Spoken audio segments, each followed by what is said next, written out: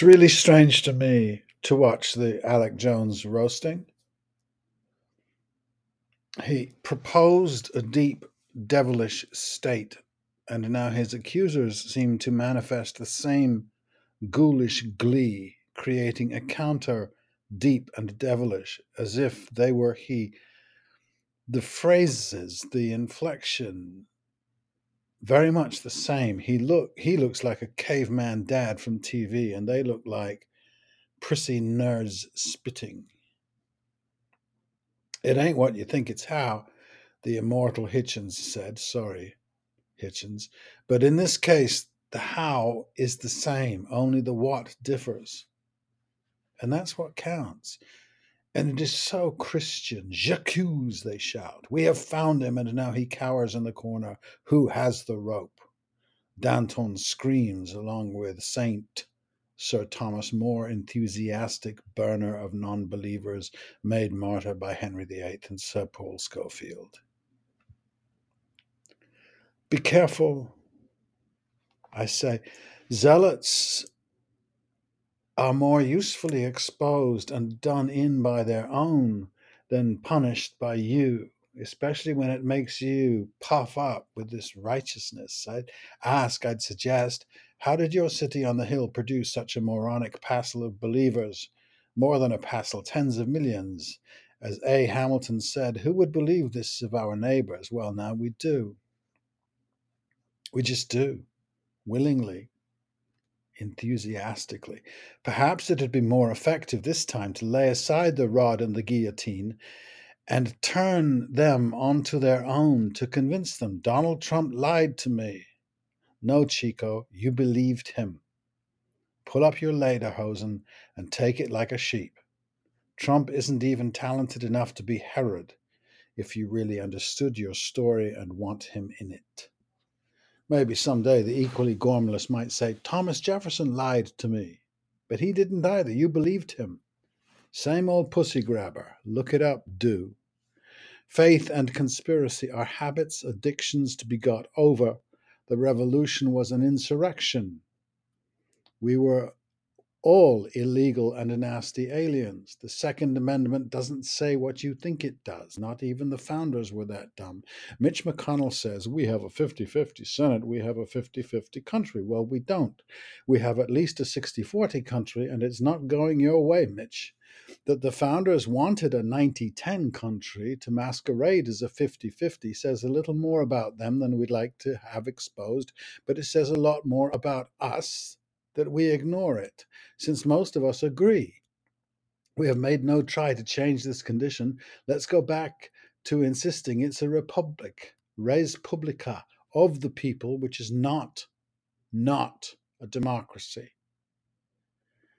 Democracy must be something else we haven't tried yet, that we wouldn't like, probably, if we did try it. We don't like it. There's nothing in us that is democratic. There's a very good joke in England from Beyond the Fringe. Knock, knock. Yes, what is it? Please, sir, I want to join the few. Well, you can't join the few. There's far too many already. The few, nickname of the Royal Air Force in the Battle of Britain, may be attached to We Happy Few, Henry V by Shakespeare. American ethos, we all want to join the 1%. Well, you can't. It won't be the 1%, then will it? I don't understand this compulsion, but I do know why I don't. That's what matters.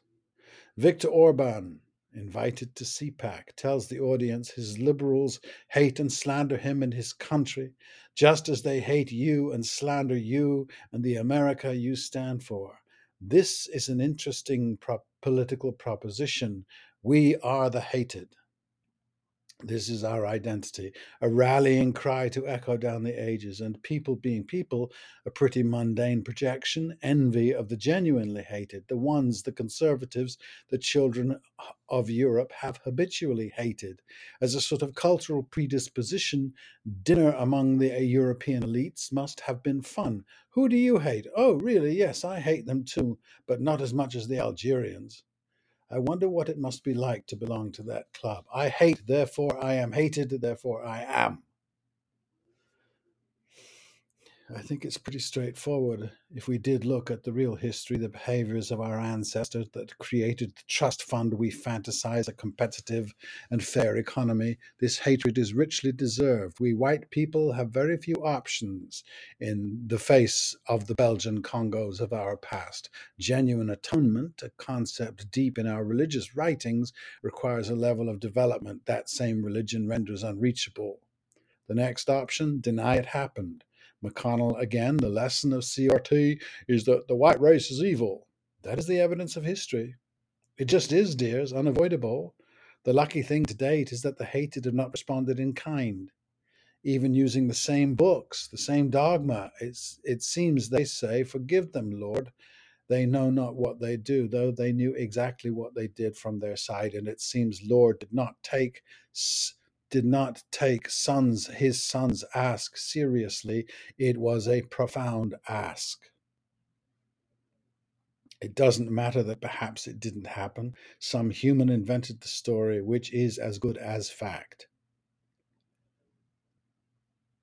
When did this hate as legit motive, as rallying cry happen? Was there a shift from fear of anything other, darker skin, foreign language, all the obvious and its collateral that grows and morphs into the American urbanism?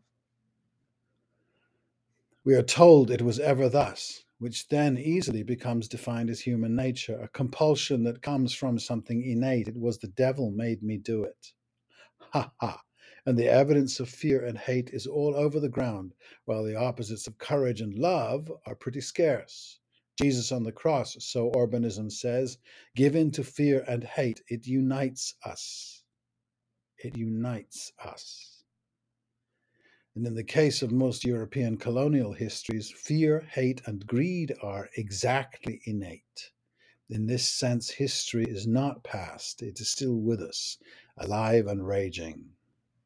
The nice thing for us, but also a thing we keep hid, is that other cultures have self love too. Nice but irksome. Why aren't the Chinese miserable? They should be. They are not us, is the implication of every piece of US journalism today.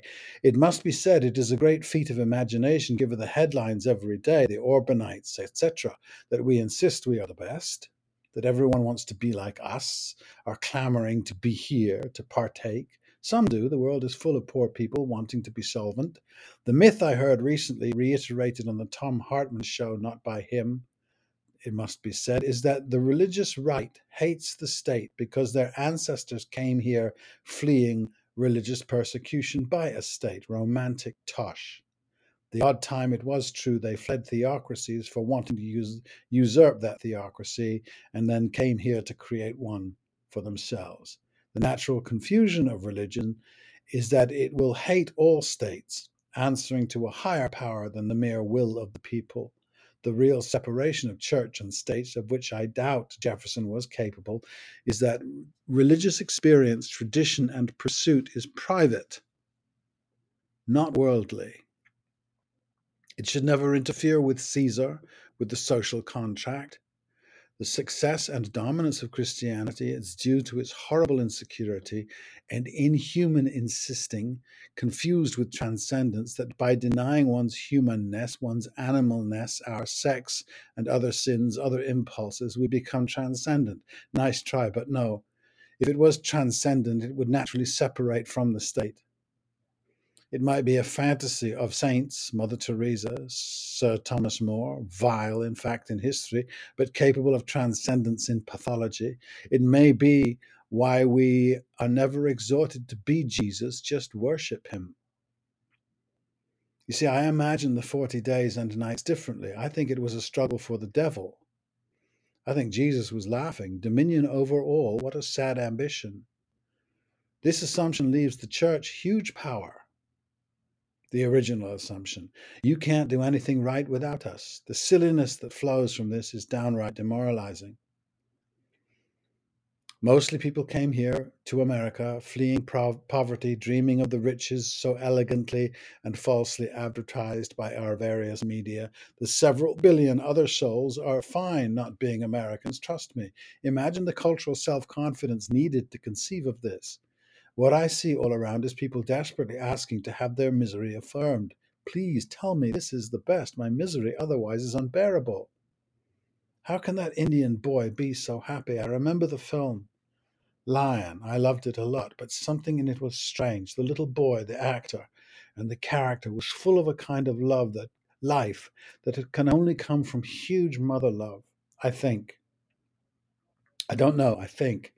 This doesn't happen in our movies. The children, actors, and characters are strained, artificial, advertised, like like like bonsai adults.